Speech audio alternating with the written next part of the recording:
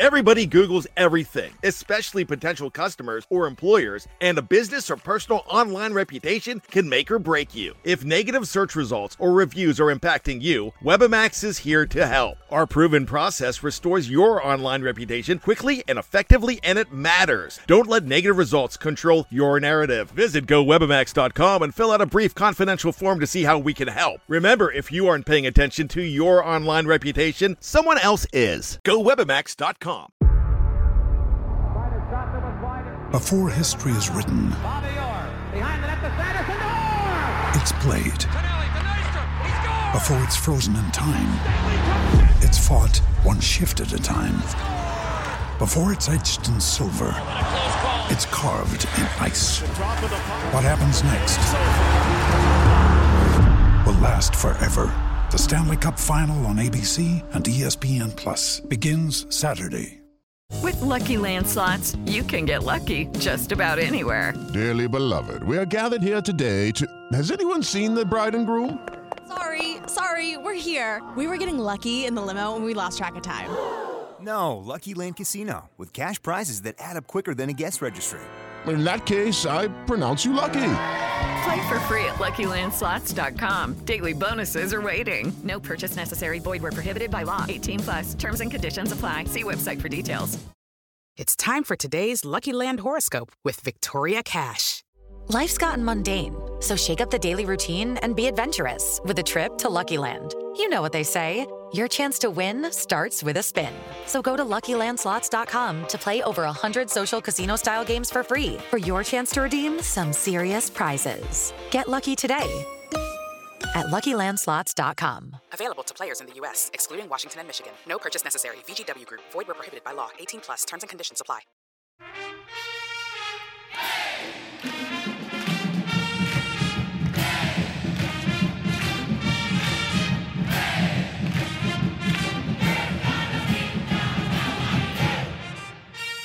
Hi there, Duke fans. Episode 403. Folks, this will be a memorable one. We're going to tell you definitively everything that's going to happen in the NCAA tournament. We're going to pick the champions. You got it. It's like it's done. Write it in stone. What we say will be the truth. Either that or we'll be wildly incorrectly wrong, which is what usually happens. Anyway, it is time for our NCAA tournament preview. I am Jason Evans, here to steward the ship through this minefield that is trying to figure out which teams are going to win, which teams are going to lose, and how Duke is going to do and all that other stuff. Joining me, as always, my good buddies, my partners in crime, Donald Wine and Sam Klein. Donald, back in D.C., right? I am back in D.C., and as for the brackets, a lot of people understand that where I come from, 60% of the time, I'm right every time. So everything I say on this show is the 60% where I'm going to be right the entire time, unless I'm wrong, in which case, forget everything I just said. Yes, that sounds like me as well. Sam Klein. Sam, what do you think your picking percentages? 60% about right?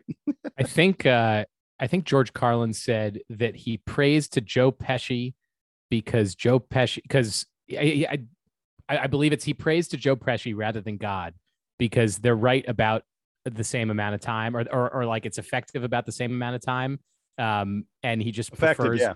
Yeah, exactly. I need to pull up the full quote now that we're talking about it. I don't presume to be right about anything.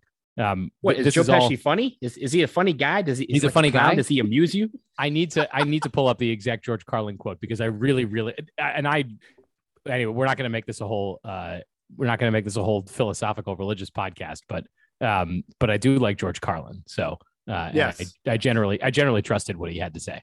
Yes. Goodfellas, George Carlin. These are all things that work with far more success than our picks do, but we're going to nonetheless attempt to brave our way through it. Folks, I just want to give you sort of the rundown. Here's how we're going to break all this down. We're going to give you a really deep dive, first of all, on Cal State Fullerton, Duke's first opponent. We're going to preview that game, because I don't care if you're a 16 seed, a 15 seed, or a really important number one or number two. The team needs to focus on the opponent right in front of them, and the team right in front of Duke is Cal State Fullerton. So we're going to do that first. We're going to look also at Duke's bracket and talk about what the keys are for Duke's success. And then we're also going to get, a little later into the rest of the field, the ACC teams, the rest of the bracket, and we'll wrap it all up at the end with our final four picks. But we begin with Cal State Fullerton. And guys, we're going to do this the way we always do. I'll do the advanced stats. Sam's going to tell us about some of the players. And Donald, you get to start by talking to us about just this team's record and, who they've beaten, who they've lost to, all that kind of jazz. Give me a preview of what we should expect from Cal State Fullerton. I think the answer is they haven't really played anybody that's notable, have they? Yeah, well, they've played a couple of teams early on in the season. They're one of those teams that bigger Power 5 teams would like to schedule. But I've watched a little bit of their play, so I'm going to dive into that just a bit, saving some room for you guys to kind of fill in the gaps. But let's start with their record. They were 21-10 on the season, 11-4 in the Big West. And to get to the NCAA tournament, they won the Big West tournament, beating UC Davis, Hawaii, and Long Beach State in the process. I did watch that Long Beach State game, and it was not indicative of how they normally play, because the one outlier that they had was that they only had 18 rebounds. That's not much. I can probably pull 18 rebounds on any basketball court in a given day. But as a team, having 18 rebounds is a problem for them. They're going to have to step that up in the NCAA tournament when they normally average closer to 34 rebounds a game. So they can rebound, and they have a couple of guys that can do that. But in the Big West tournament, they weren't doing a lot of it, probably because of one big key factor. They were turning the ball over quite a bit, and there weren't a lot of shots being taken on either side. But I think with some of the teams that they did play, I mentioned some of the bigger teams they played. Santa Clara, they lost. Wyoming, they lost. San Diego State, they lost.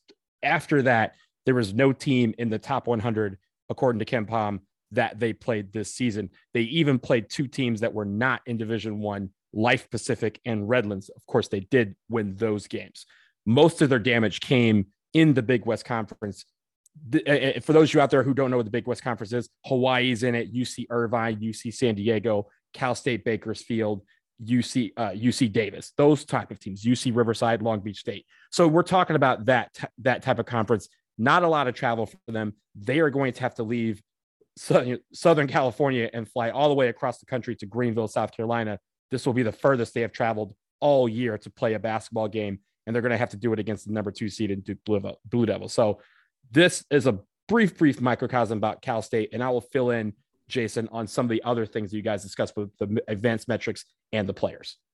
Yeah, to put a fine point on what you were saying about who they've played, they haven't played a team in the top 120 in KenPom, haven't played a top 120 team since December 8th. So clearly biting off a team like Duke that is right around the top 10 is just a different caliber of opponent than they've faced this year. Let me get into the advanced stats. So on offense, KenPom says they are 144th. They play at a slow tempo, one of the bottom 100 slowest teams in Division I. I don't think that'll be a huge issue for Duke because the ACC this year had a lot of teams that played slowly. So Duke is used to teams that like to work the clock, until they find their shot. In terms of what they do well, Cal State Fullerton, they're a good free throw shooting team. They hit 76% of their free throws, and they do a nice job of getting to the line. They're 48th in the country at free throw attempts in relationship to field goal attempts. But that's the only thing they do that's like in the top 100. They're just an average three-point shooting team, only hit about 33%, a third of their threes. They actually don't shoot very many threes. They're one of the lower teams in the country in terms of the number of three-pointers they attempt. They're not really good at getting assists. They mostly try and create baskets on their own. 302nd in the country at assist rate. And they're just an average team at turnovers. They're neither good nor bad. A lot of things about them are just kind of average. And by the way, you should understand, average doesn't mean like average for the ACC. I mean, average for the whole country. Like they're around 150 to 170 in a lot of these different categories. On defense, this is a team that is terrible at 3-point defense. Their opponents hit better than 37% of their threes. That is a real problem for them. And if Duke goes off from 3, forget about it. This game is going to be over. They're all right. They're decent at getting turnovers. Cal State Fullerton, is top 75 in the country at turnover percentage. They don't foul a lot, which is good. They don't send their opponents to the free throw line all that often. They're just, again, an average rebounding team, about 150th in offensive rebounding, 175th in defensive rebounding. And they are a smaller team. They don't have a lot of big guys, and they're just not going to block shots at all. Sam, tell me about who they have on their team, because I think it's a lot of guys who are very experienced fifth-year players who've played a lot of different places before landing at Fullerton, right? Yeah, the three guys that really stand out to me for Fullerton, the first is EJ Anasicki. He is I guess he's like a super senior at this point. You'll notice that a couple of these guys have also bounced around a little bit. Anosike started his career at Sacred Heart, and then he was at Tennessee last season, and this year he is at Fullerton. He didn't by the way, play when he was at Tennessee. I was going to say he didn't play at all. So he didn't really play at Tennessee much, but he did get a shot to at least be in a program. Like Tennessee's been pretty good the last couple of years, very good this year, of course, but at least he's had that exposure, right? This is not. It's not like the team is being led by a bunch of guys who only know the Big West Conference. So he's been through the ringer with the SEC, even if he was mostly a practice player. Anosike is really effective on the boards. He's well ranked nationally in both offensive and defensive rebounding percentage, averaging like 8 rebounds a game. So that's a guy to be looking out for on the boards. He's only 6'7", but he can really punch above his weight in terms of pulling down rebounds. He's also a very efficient shooter. Sort of similar to Mark Williams, where most of Anosike's shots are going to come within 3 or 4 feet. You look at his shot chart from the last few games. He took and made 1 3 in the Big West semifinal game, but generally speaking, he's getting all of his points in the paint. So he's kind of the focal point of the offense. Everything's geared around trying to get him the ball inside or allowing him to drive a little bit. That's going to be the focus for Duke. I'm going to be interested to see how much Anosike, who's guarding him. I think it's Paulo Banchero, but given how much time he spends expressly in the post, some of that could be Mark Williams. Another guy who's interesting to me is Damari Milstead. Again, another dude who's transferred a couple times. He started his career at Grand Canyon, and then was at San Francisco for a year. So both of those are, not like top tier programs, but both very competitive teams. San Francisco was good this year. They almost made the tournament. So again, a guy who has experience playing at real programs and has had a pretty good season here for Fullerton. Milstead is the point guard. Jason, you mentioned that it's not like these guys are, overwhelming you with assists or anything. But he's been pretty effective across the board for Fullerton this year. He's a 6'2" point guard, not exactly big. Of course, this is going to be the story for all of these guys, right? When Duke is going up against a mid-major program, one of the things that they're always going to have is the size advantage. Duke has the size advantage even against most teams that they play in the ACC. So that's going to be the part that I hope is like the overwhelming thing for here. I'll pause here because I think that those are kind of the 2 highlight guys. There's one more that I wanted to come back to, but Jason, curious if you had advanced stats you wanted to jump in with about any of that. No. I mean, the major thing that I noted, like you said, was that these guys are very, very experienced, and that this is a team that, has a lot of guys that have bounced around a lot and are playing in their 4th and 5th year. And look, we saw against Virginia Tech. I think we spoke extensively on the last podcast about experience and age and things like that. And Duke is getting a team in Cal State Fullerton that is very experienced and has a lot of guys who are like going to be 22, 23, even 24 years old. For me, there's a couple other things that stand out from the advanced metrics versus how they basically got to the tournament through the Big West Conference tournament. One thing, Jason, you mentioned that they're an average 3-point shooting team, but of course, mid-majors, when they pull off upsets in the NCAA tournament, it's because they get hot from beyond the arc, and they were hot beyond the arc, especially against Long Beach State. They only won that game by 1 point, the title game, but they were 11 for 20 from 3 on that game. They had a lot of guys who were able to fill it up, and if they get hot, that is how mid-majors will beat and make upsteps in the NCAA tournament. So our perimeter defense has got to be on point. The other thing is when they're on defense, teams love to move the ball around on them. Their assists to field goals made, teams that play them assists on 54% of all made baskets. So for Duke, a similar game plan of moving the ball around to what we've been doing against Syracuse this year. They're not going to do a 2-3 zone of any kind, but they're going to have opportunities where guys will be able to have open threes and will be able to move the ball around to get open looks either at the 3-point line or in the paint. So I think Duke really needs to focus on that. It's something that, again, it's a metric that we've been following all season. When we do that very well, we are normally very successful. This will be a game that we can make sure that happens. We'll take Fulton out of the game very quickly. Coming back to experience, Jason, and just highlighting a couple other guys in their program. Vincent Lee is the other big man on this team who gets a good chunk of minutes. Also a very good rebounder next to Anasicki. So that's going to be sort of interesting to watch. Lee, again, he's only 6'8", so maybe Anasicki is being guarded by Paulo and Vincent Lee is being guarded by Mark Williams. Both of them are giving up size in that matchup. The other guy that is probably one of their better scorers is Jalen Harris, who is, again, also a senior. Lee is a junior. So, Jason, you already highlighted that experience is a huge boon for Fullerton here. Harris is a senior, again, not very big, 6'1", 180 guy, but a guy who is a pretty efficient scorer and is a bit of a pest on defense. So I think that's going to be the main thing that Duke is contending with, is the experience. And look no further than Duke's most recent game against Virginia Tech, where the experience and the poise seem to win out against the talent.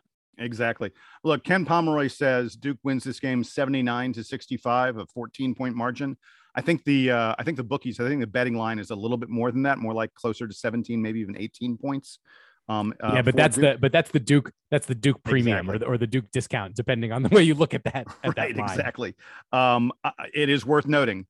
It never overlook any opponent. I mean, it's absolutely Ken Pomeroy. Even though he predicts Duke winning by 14, he says there's a 10% chance that Cal State Fullerton wins this game. It's not outside the realm of possibility. Like Donald said, that they get hot from three, that Duke is, just in a bit of a funk. I mean, we've seemed like we've been in a funk for going on 10 days now. And it could happen. There's even a 2-15 matchup. There's no sure things in the NCAA tournament when it's all said and done. But I want to take the risk of looking ahead a little bit, guys. The teams in Duke's way. Let's look a little bit at the West bracket now, just a bit. And I don't want to go too much in depth on this, but should Duke beat Cal State? Because, by the way, if Duke beats Cal State Fullerton, we'll have a preview of who we play next, coming up later this week. But the next team for Duke will, presumably, assuming we win, would be the winner of the Davidson and Michigan State game. And we can talk about that game really quickly. I want to note one thing. I'm going to go on the record right now and tell you that I think Davidson's going to win that game. I think that they were a little bit underseeded. I think Davidson's a really good club. And I think they're better than Michigan State. Michigan State struggled all year. And there's a fascinating little side story to all of this, which is that the point guard for Davidson is Foster Loyer. Do you guys remember Foster Loyer? He played at Michigan State last year. He's the one that got his ankles just destroyed by a Jones. By Trey Jones. Yes, Trey Jones broke his ankle, stepped on him, made the basket, and Foster Loyer was still called for the foul. It's one of the most disrespectful fouls in the history of college basketball. A legendary play. But Foster Loyer, of course, played at Michigan State when that play happened. He sort of struggled a bit at Michigan State. He's now transferred to Davidson and really blossomed nicely for them. And Davidson's one of these teams.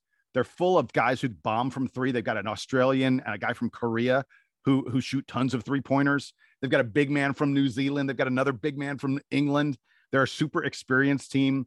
I think. Wait, how do they find so many players from overseas? I don't know. Ask what is Bob what is? McKillop. Yeah, I was gonna say, what's McKillop's budget for that? It's crazy, but Davidson is just full of international guys. I will say, Charlotte is an international hub for American Airlines. He can go nonstop to like 70 countries. Like that man can travel very, very easily. But I think it's just a really interesting. I'm kind of hoping, rather than Michigan State again, that Duke gets Davidson, a team that they used to play all the time, but we haven't played them much lately. And by the way, Duke may have some intel. We may have a little bit of inside info if we play Davidson, because Bates Jones could have been on that Davidson team. Instead, he transferred to Duke, and hopefully he'll be able to give us, if it's Davidson, I hope he gives us a little intel. I think when it comes to that matchup, it's interesting, right? Because the storylines were there, and even like throughout the whole season when they were kind of sliding around like bracketology, all these different services doing bracketology, they always had that, when Duke was either on the 1 line or the 2 line, they always had that 7-10 matchup being Michigan State right there. So that storyline is out ever present. Tom Izzo versus Coach K.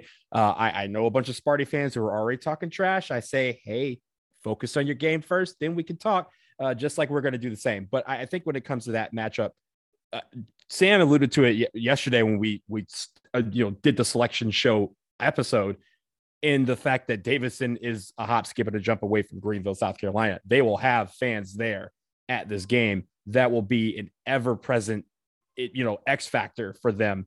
Because again, mid-majors can get hot. This team shoots well from three, and they do it consistently. So the fact that they will have a bunch of fans on their side, and they have that momentum that mid-majors love to have in the NCAA tournament, Sparty could have a hell of a time with Davidson. But I will say this, I'm not counting Sparty out of that game, because the Michigan State Spartans are always a tough team. Tom Izzo is never going to make it an easy out for any team. And that team plays physical, something that Davidson has not seen much this year either. So that'll be an intriguing matchup. And I think Duke will have their hands full with either team if they get through. Hey, Sam, take us a little bit further up the draw. Again, we're not getting ahead of ourselves, but you can't help but look at who's coming next. That's the glory of the bracket. Talk to me a little bit about Texas Tech. Yeah, Texas Tech, to me, they're the 3 seed in this bracket. They are technically ranked ahead of Duke in KenPom.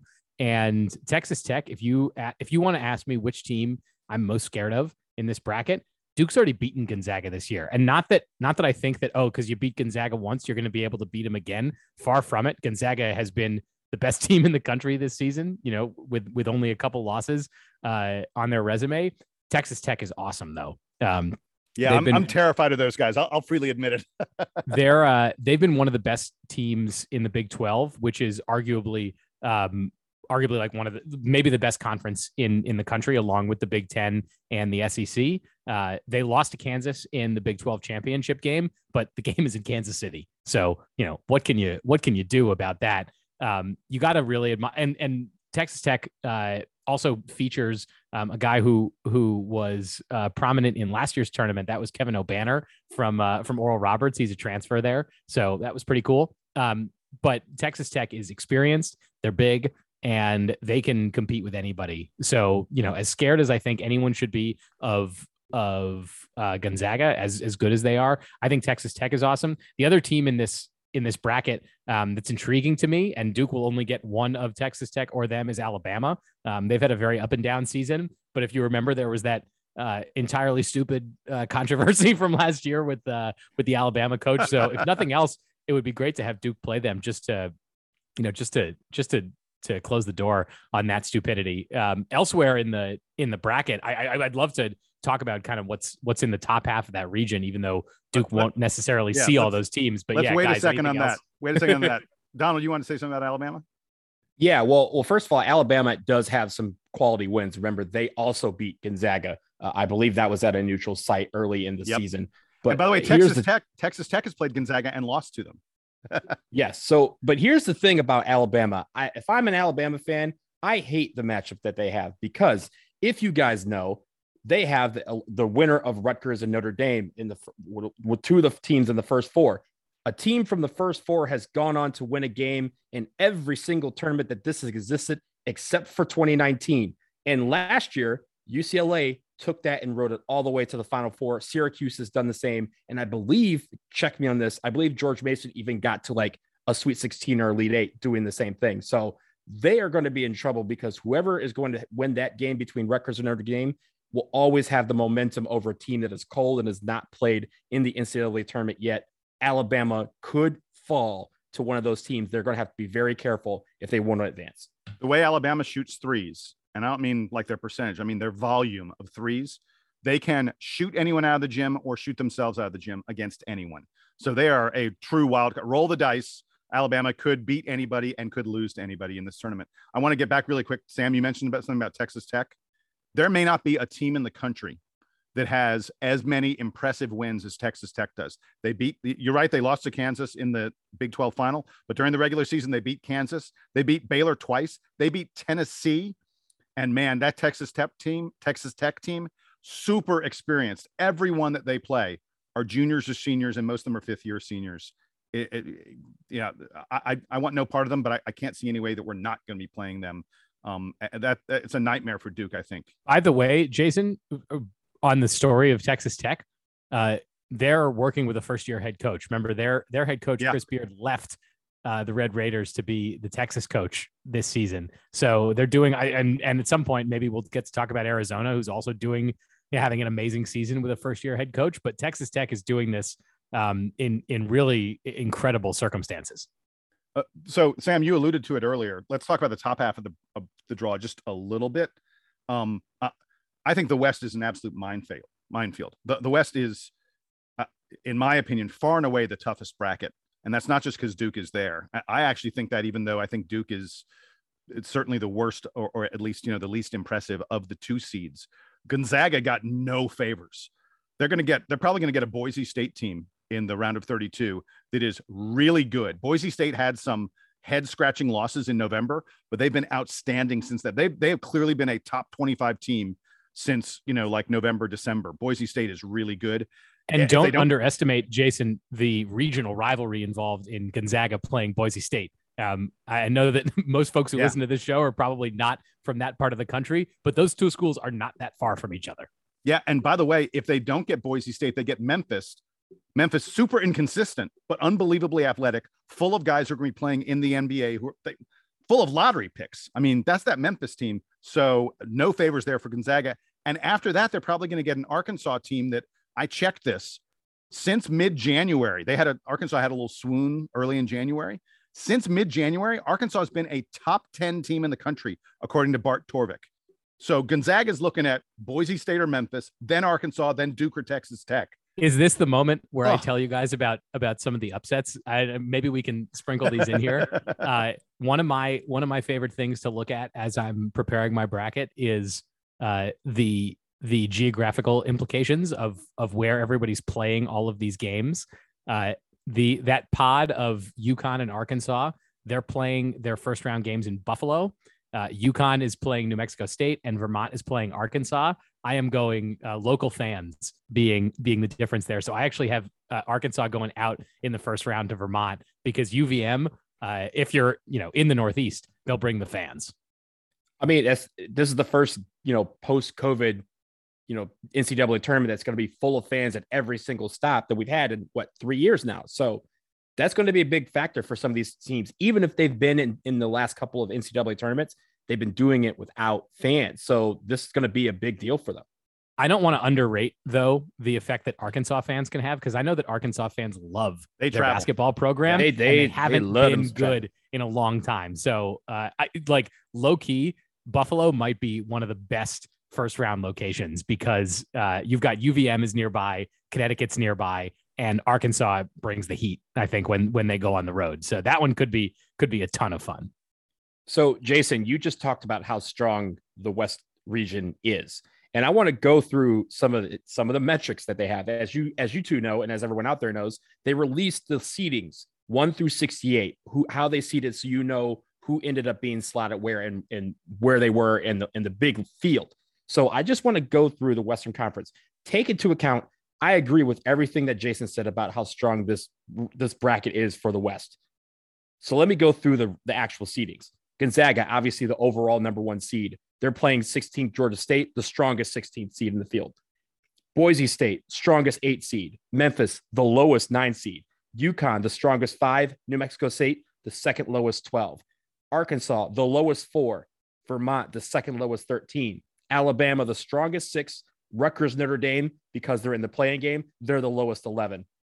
Texas Tech, lowest 3. Montana State, the lowest 14. Michigan State, the second lowest 7. Davidson, the lowest 10. Duke, the lowest 2 seed. And Cal State Fullerton, the lowest 15 seed. That just tells you one thing. There is a lot of parity in college basketball this year. There are a lot of good teams, not great teams. All these teams we talked about have been great at several different points of this season. And a lot of them I listed as some of the lowest amongst the seeds that they are in. That is a big problem for the West because people are looking at the West and saying it's a very weak field. Oh, no. This is a very loaded field, and anyone can pick off anybody on any given day. All right, guys. We're going to try and dive back into Duke now before we take a commercial break. And I asked you all, you had an assignment. I want to know one key. What is one thing you're looking for? What is the one thing that you need to see from Duke? It can be a personnel thing, can be a style thing, whatever it may be. And don't say, oh, we got to hit 100% of our threes. That'd be too easy. Well, we do. Yeah, that'd be great. Right. Yeah, that's my one key. Duke hits 100% of their 3-pointers. They're cutting down the nets. Okay, we're done. Out of here. No, in all seriousness, though, I want to know what's your one key. What's the one thing you're looking for from Duke in this tournament to have a long, successful run? Sam, I'll come to you first on this. I don't normally take too much stock in what the players and coaches say in the post-game press conferences. It's fun for us to attend them and to ask questions. And sometimes you get little nuggets that can be sort of interesting bulletin board material. But we just spent the first few minutes of this show talking about how experienced Cal State Fullerton is. And if there's one thing that Duke has struggled with this season, it's playing teams that are experienced. The teams that have beaten Duke are experienced teams. I am looking in the post-game press conference after Duke hopefully beats Cal State Fullerton by 10 or 12 or 15 points. I am looking for what guys like Wendell Moore say in that post-game press conference about how they've learned from the recent games, either losses or tough wins against UNC, Virginia Tech, Miami, Syracuse. What have they learned from those experiences that they took forward to the Cal State Fullerton game? Because the experience only ratchets up from there, and the talent ratchets up from there. If Duke beats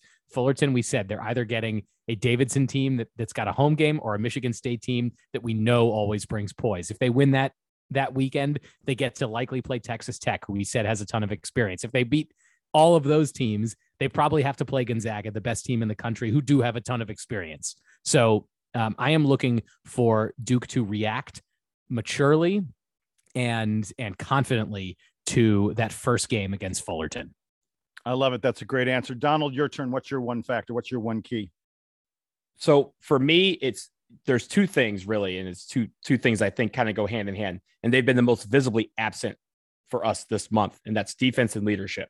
Those are the things that I think we've done well at various times of the year. Defense, especially, we've been one of the top defensive teams in the country. And if we can improve that defense, it's also something that we can improve quickly, right? We can get back to those basics that we were doing in late January and throughout the month of February, where we were just terrorizing teams on the defensive end of the floor. So I think if we can improve on those two things, defense and leadership, those are the two quickest things to fix. And I think those are the two things that'll make the biggest difference, because they say defense wins championships. I said it yesterday and I'll say it again. I think leadership does. And if we can have both of those go hand in hand, I think we'll be all right. I feel like you guys, the two things you're talking about there are very, very similar. And I don't disagree with any of it. I mean, God, we have focused on leadership and experience so much lately. My key, my factor, it's going to be something easy to see, easy to notice. I want to see how much Mark Williams is on the floor and how effective he is, because the teams that Duke's likely to be playing, at least early in this tournament, are not teams that are super big. And earlier this year, Coach K would take Mark Williams out against teams that are bigger. And I think it hurts Duke's defense when we do that. Our defense is the key to this team advancing, and having Mark Williams on the floor and playing well is there's a reason the dude was named ACC Defensive Player of the Year. And Mark Williams cannot be played off the floor by a small mobile team in the NCAA tournament. I love the fact against Miami, when Duke played Miami, which is a small mobile team, that Coach K didn't abandon Mark Williams, and that Mark Williams got plenty of minutes against them. Now against Virginia Tech, he didn't play a lot because he was in a lot of foul trouble. But I feel like if Duke goes small with Paolo Banchero as our biggest guy on the floor, it's a real problem, because Paulo's he's not a rim protector, and he's not a great primary rebounder. He does fine rebounding when he's not the main rebounder. I just feel like we got to get Mark Williams on the floor a lot. And I want to note for the record, Cal State Fullerton has no one over 6'8", and several of their bigger players are perfectly comfortable stepping outside and shooting threes. Davidson's center hits 40% of his threes and shoots almost 3 3-pointers per game. Michigan State's Marcus Bingham, who's their big man, hits better than 40% of his 3-pointers and is comfortable stepping outside. Duke cannot let Mark Williams be played off the floor, or we will not last in this tournament. And then the other thing is, and this kind of goes with it, is we just can't let these other teams hit a ton of their 3-pointers. And believe it or not, I think Mark Williams is part of a key in that, because when Mark is on the floor, I think we're more comfortable stepping out and stepping up on 3-point shooters, because we know we've got Mark behind us protecting the rim. So my big key, and it ripples through all of our defensive effort, is Mark Williams being a force in the middle for Duke, especially on the defensive end of the floor. All right, so with that, we're going to take a quick break. When we come back, we're going to look at the rest of the bracket a little bit, and you know it, you want it, you can't wait to hear it. Final four picks from Donald, Sam, and Jason coming up.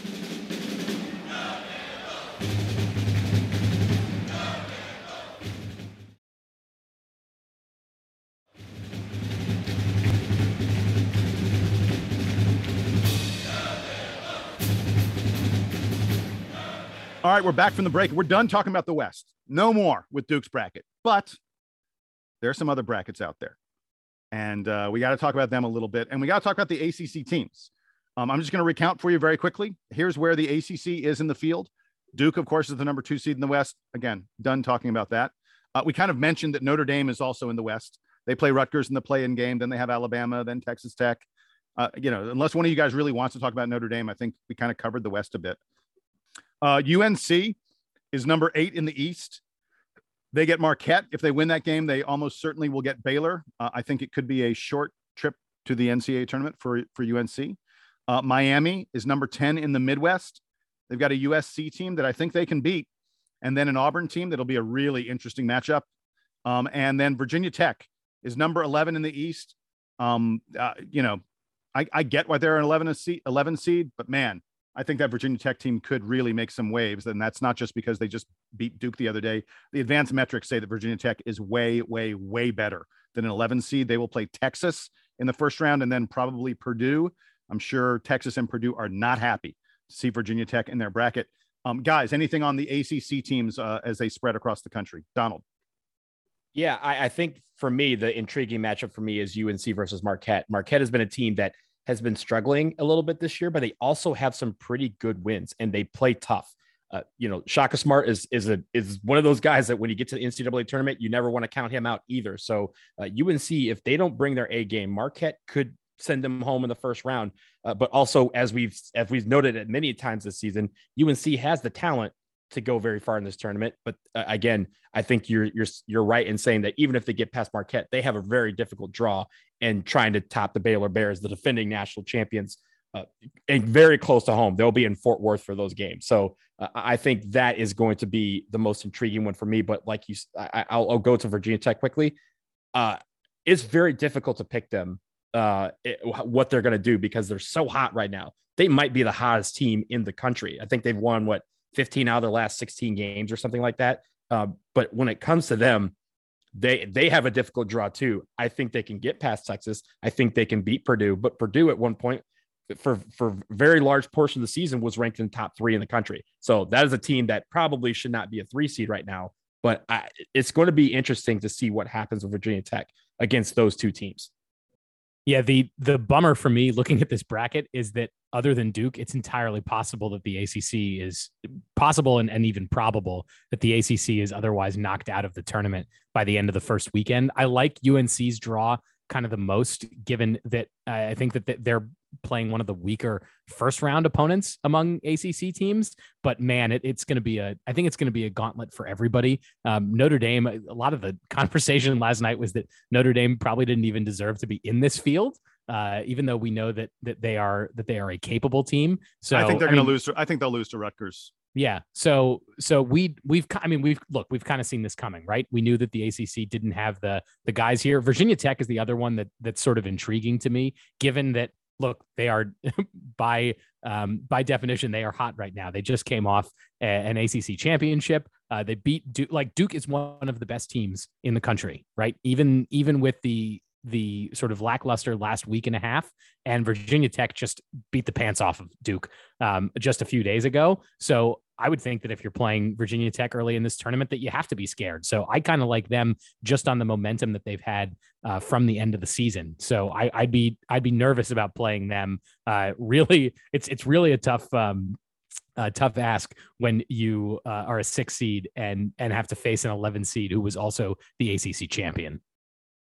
Hey, Donald, I'll put this to you first. Let's just spreading out on the bracket. Just give me one or two other regions or teams or whatever that you're looking at that you go, that's kind of interesting or intriguing or whatever else it may be. So outside the ACC, I'm just going to say this. I mentioned that there's a lot of good teams, no great or elite teams.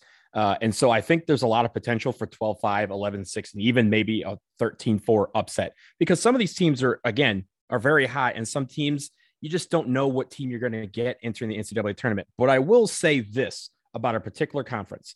That conference is the Big Ten. Last year, the Big Ten had 9 teams in the NCAA tournament, and only one of them made it out of the first weekend. That was the 1 seed Michigan, who made it to the Elite Eight and then lost a nail-biter to UCLA, who I mentioned was in the first 4 and made it all the way to the Final 4. And really, again, was a buzzer beater away from the title game. The Big Ten has 9 teams again this year. You would think that some of these teams would advance further. They do have some stronger teams, but if I'm remembering correctly, there's no team in the Big Ten that's rated higher than a 3 seed. So I'm very wary of the conference's overall success. So when you're looking at these teams, you say, oh, the Big Ten must be one of the strongest team or conferences because they have 9 teams in this tournament. Don't bet too heavily on the Big Ten to have a bunch of teams go far, because some of them will get caught up. And as we've mentioned through some of the ACC matchups, some of these teams are in some precarious situations and they may not last the weekend. So, caveat emptor when it comes to the Big Ten, because again, while they have 9 teams, some of these teams are not going to make it out of weekend 1.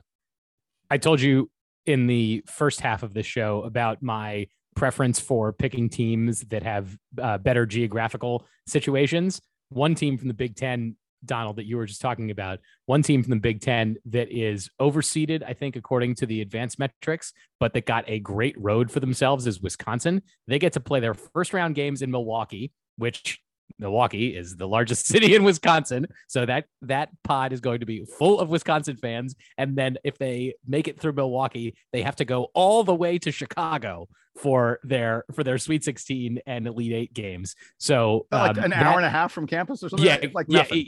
Yeah. It's 90 minutes from Milwaukee. Yeah. Let me offend a few people and tell you that Milwaukee is basically a suburb of Chicago. So, and Madison is farther.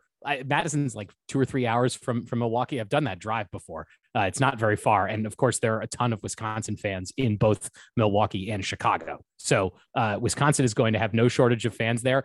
If that Elite 8 game is Wisconsin versus Kansas at the United Center, that is going to be one of the best matchups in terms of fan bases showing up, because there are a ton of Kansas fans that can make it to Chicago, and every Wisconsin fan can make it to Chicago. So that one is going to be great if Wisconsin obviously is able to get through their gauntlet, and they have to beat Auburn on the way. Auburn's the 2 seed there. The other interesting sort of geographic advantage that I was looking at in here, Houston, should they make it through their first weekend, get to go to San Antonio for their Sweet 16 and Elite 8, where they would presumably, if they make it through, they're not even rated in terms of the bracket seedings. They shouldn't make it to the Sweet 16, but should they make it through there, and they're one of the best teams by the metrics, they get to play Arizona in San Antonio. That also, if it was Houston versus Arizona in San Antonio in the Sweet 16, that also is going to be out of control from a fan base perspective. So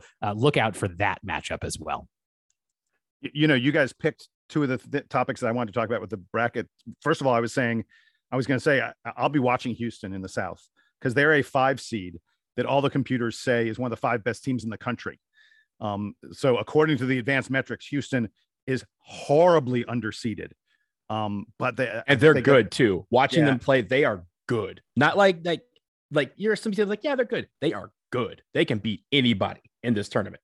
Yeah, but they got a round of 32 matchup against Illinois in all probability that I think is going to be a really tough matchup for Houston. And then the other thing you guys talked about a little bit was the Big Ten. I actually think Iowa, it may be the most criminally underseeded team in this entire field. They're a 5 seed, Iowa is. Since February 1st, I checked out Bart Torvik. Since February 1st, Iowa's been the 2nd best team in the country. Number 2 in the entire nation since February 1st, Iowa. And they're a 5. Their 5-4 matchup, their 4-5 matchup is going to be against a Providence team who's a number 4. I think Providence is horribly overseeded. They are not that good. Providence finds a way to win all these close games. I don't think it's going to be close against Iowa. I think Iowa will blow Providence out. I would pencil Iowa into the Sweet 16 as much as maybe any team in this entire draw. Yeah, but Providence is playing basically at home too. They also draw Buffalo. So Providence is they're going to have a ton of fans there too. Let's put it this way. Providence is close enough that they may be able to sleep in their own beds. Okay, that's nice. I'm telling you, Iowa is just way better than Providence. It's like that is one of those games I will put my money down on that one. On the topic of fan bases that travel and will be there, I said that Kansas versus Wisconsin in Chicago will be good.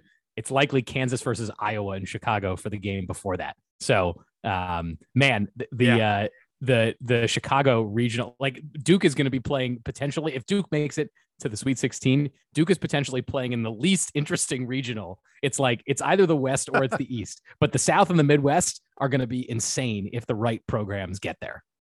All right, guys. So speaking of the right programs getting there, time for our Final Four picks. I want to hear who you got. What's your storyline? What's it going to be? Sam, go first. Who are your Final Four selections? So this is the year where I think a few years ago, I didn't pick Duke I think it was in 2016 when Duke was a 4 seed. We all kind of knew going into the tournament. That was the Brandon Ingram year where Duke was good. They were not great. They were a 4 seed. They lost to Oregon and they sort of like went out exactly as expected. I didn't pick Duke to win the championship that year. Otherwise, I always pick Duke. Duke is a 1 seed or a 2 seed or a 3 seed. These are the teams that you expect to get to the championship. I have, to be totally honest here, really strong reservations about picking Duke to win the national championship this year. They've looked really shaky recently. They're missing some of the elements that I think are so essential to winning a championship, that being veteran leadership that really steps up at the right time. However, they're a number 2 seed, and it's Coach K's last season. If you don't think in your heart of hearts, you got to do it. If you don't think in your heart of hearts as a Duke fan that Coach K can't figure out in these last few weeks of his career how to motivate this team to get to a national championship, then what have you been watching for the last 42 years? Duke is going to win the national championship. I'm telling you that now. Let me tell you about the rest of my Final Four here. In case you think that this Final Four is going to be devoid of storylines other than Coach K winning the national championship. Kentucky is going to beat Baylor in the Elite Eight in the East region, which I said that there are going to be potentially the East and the West are going to be the boring regions. Kentucky playing Baylor is like a great game for college basketball. Like you can't argue with that, but that being the game that ends up in Philly is like such a bummer for all of the other. I know. Duke could have ended up there. Villanova could have ended up there. But Kentucky is going to beat Baylor in the Elite Eight and then lose to Duke in the Final Four. And in case that's not enough storyline for you, Kansas is going to beat Tennessee in the other Final Four matchup. Duke is going to beat Kansas in a reprise of its first national championship victory from 1991. So I've got Duke over Kansas in the 2022 national championship game. Oh my God, Sam. You literally have the exact same Final Four, the exact same storyline, everything the same as me. I agree with you completely. That's fine. Okay, fine. Literally down to 10. Wait, including should Tennessee, one of us switch? If you want to switch, go ahead. I am confident. Duke over Kentucky, Kansas over Tennessee, Duke over Kansas in a repeat of Coach K's first national title. Should we switch it up? Should we switch it up and have Arizona beating coming out of that region so that Duke can beat Arizona in the national championship to repeat 2001 instead of 1991? Dude, you switch anything you want. I mean, whatever you want. I've got mine. It's locked in. Donald, your turn. Okay, so I have reservations like Sam does about Duke making the Final Four and winning this whole thing. But as you all know, since I have started doing picks, I have only picked 2 teams to ever win the national championship. That would be Duke and Michigan. And this year, I'm still picking Duke. You know why? Because F it. That's why. We're going to go all the way, baby. Let's do it. So we are. Here's the thing, though. We are the Duke Basketball Report. We are the Duke Basketball Report podcast. Incumbent on us. Come on now. Do you want? No, I mean, but here's the thing, though. Do you want me to pick this as if I'm not a Duke fan? Because I can tell you what my brain fully tells me is going to happen here. No, but I don't think I want to. I don't want to hear it. So here's the thing. This is where I'm going to differ a little bit from you guys. There is a huge storyline out there that ain't going to happen because in this storybook ride, Coach K's last ride, nothing has gone to plan, right? We've had a lot of things that have slowed up this storybook ending.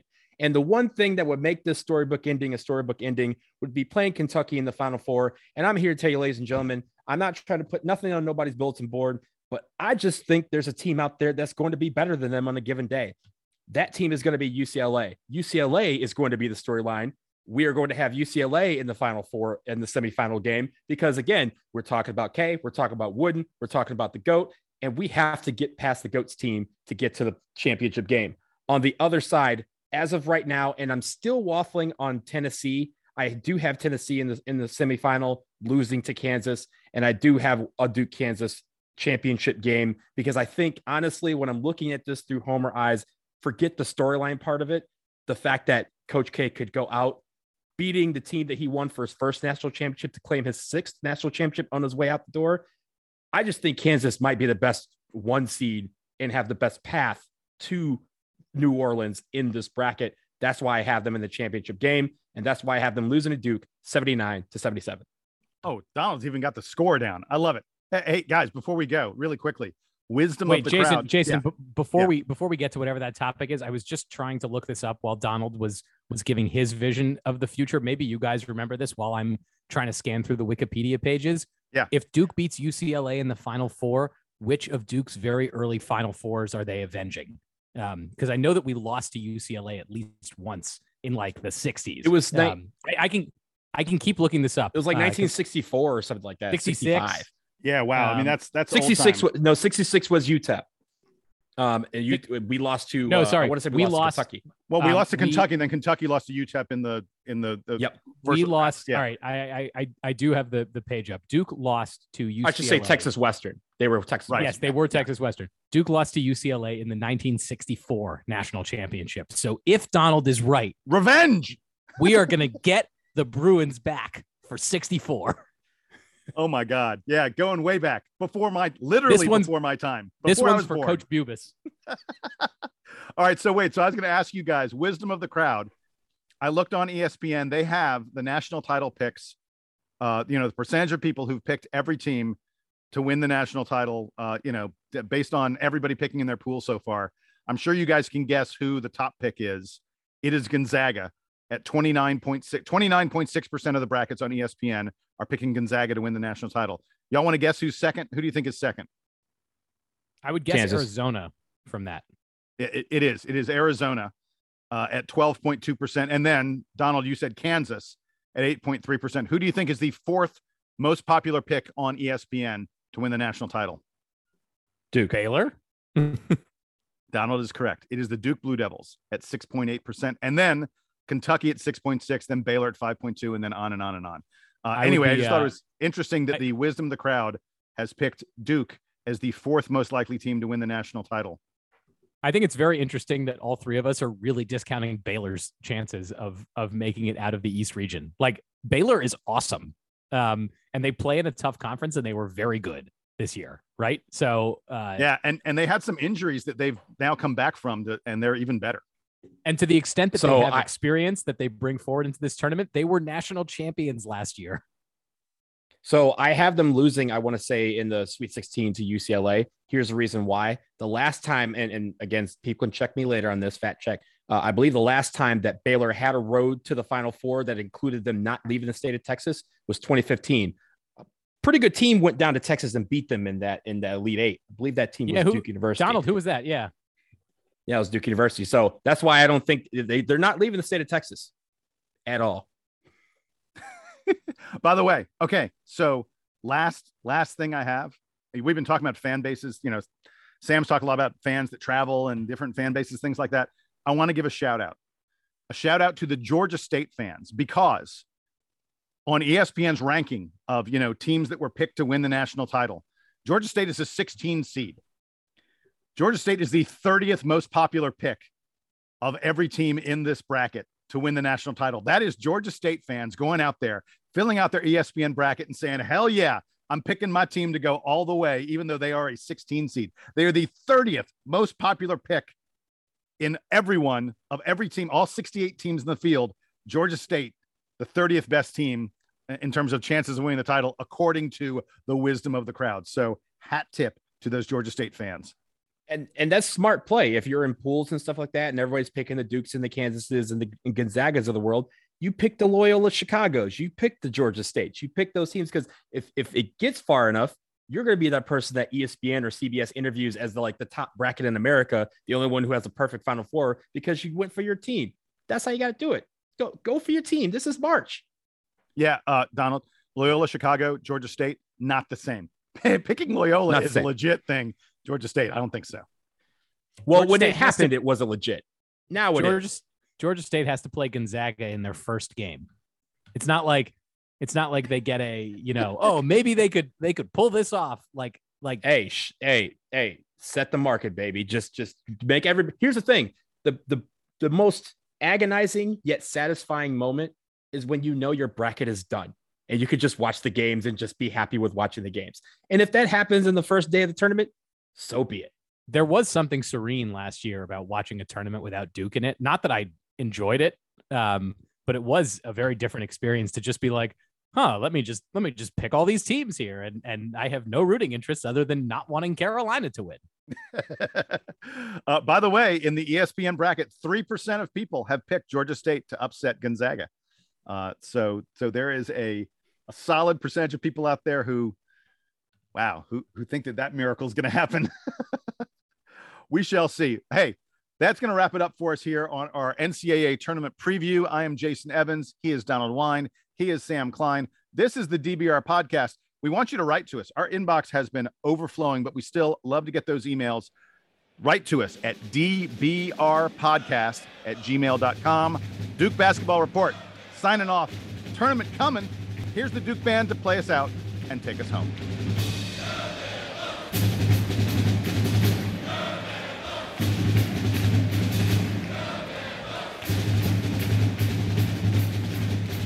The dog has decided not to join the program today. Oh, why? I don't know. Sometimes he's in, sometimes he's out. I don't want to do it anymore then. I'm out. All right, here's my other question. Yeah. I have this bag of cut up peppers. Oh, that delicious. Can you get them to me? I'll eat them. Hang on. I cut them like a week and a half ago. How squishy are they? They're still kind of crunchy. If they're still crunchy, I think they're good, but I'm not the one to ask. I routinely eat foods that other people say, "Oh, you should not be eating that." My wife can hear this crunch, right? Yeah, 100%. Yep. That seems That's good. A pretty strong, pretty solid crunch. And it tastes fine, right? They've been in this bag for a week and a half. It tastes fine, right? Yeah. It tastes like a pepper. Maybe like a little, like I know that it's been in the fridge for a while. Like it's not like, oh my God, this is the greatest pepper I've ever eaten. Yeah. But yeah. But anyway. I almost exclusively, the only vegetable I eat for the most part is red, orange, and yellow peppers, which probably shouldn't even count as vegetables, but that is the one thing I don't like green foods. I know another guy who says he doesn't like green foods. I do the green. I do broccoli, peas. Oh, peas are the worst. Beans. I love broccoli. Ugh.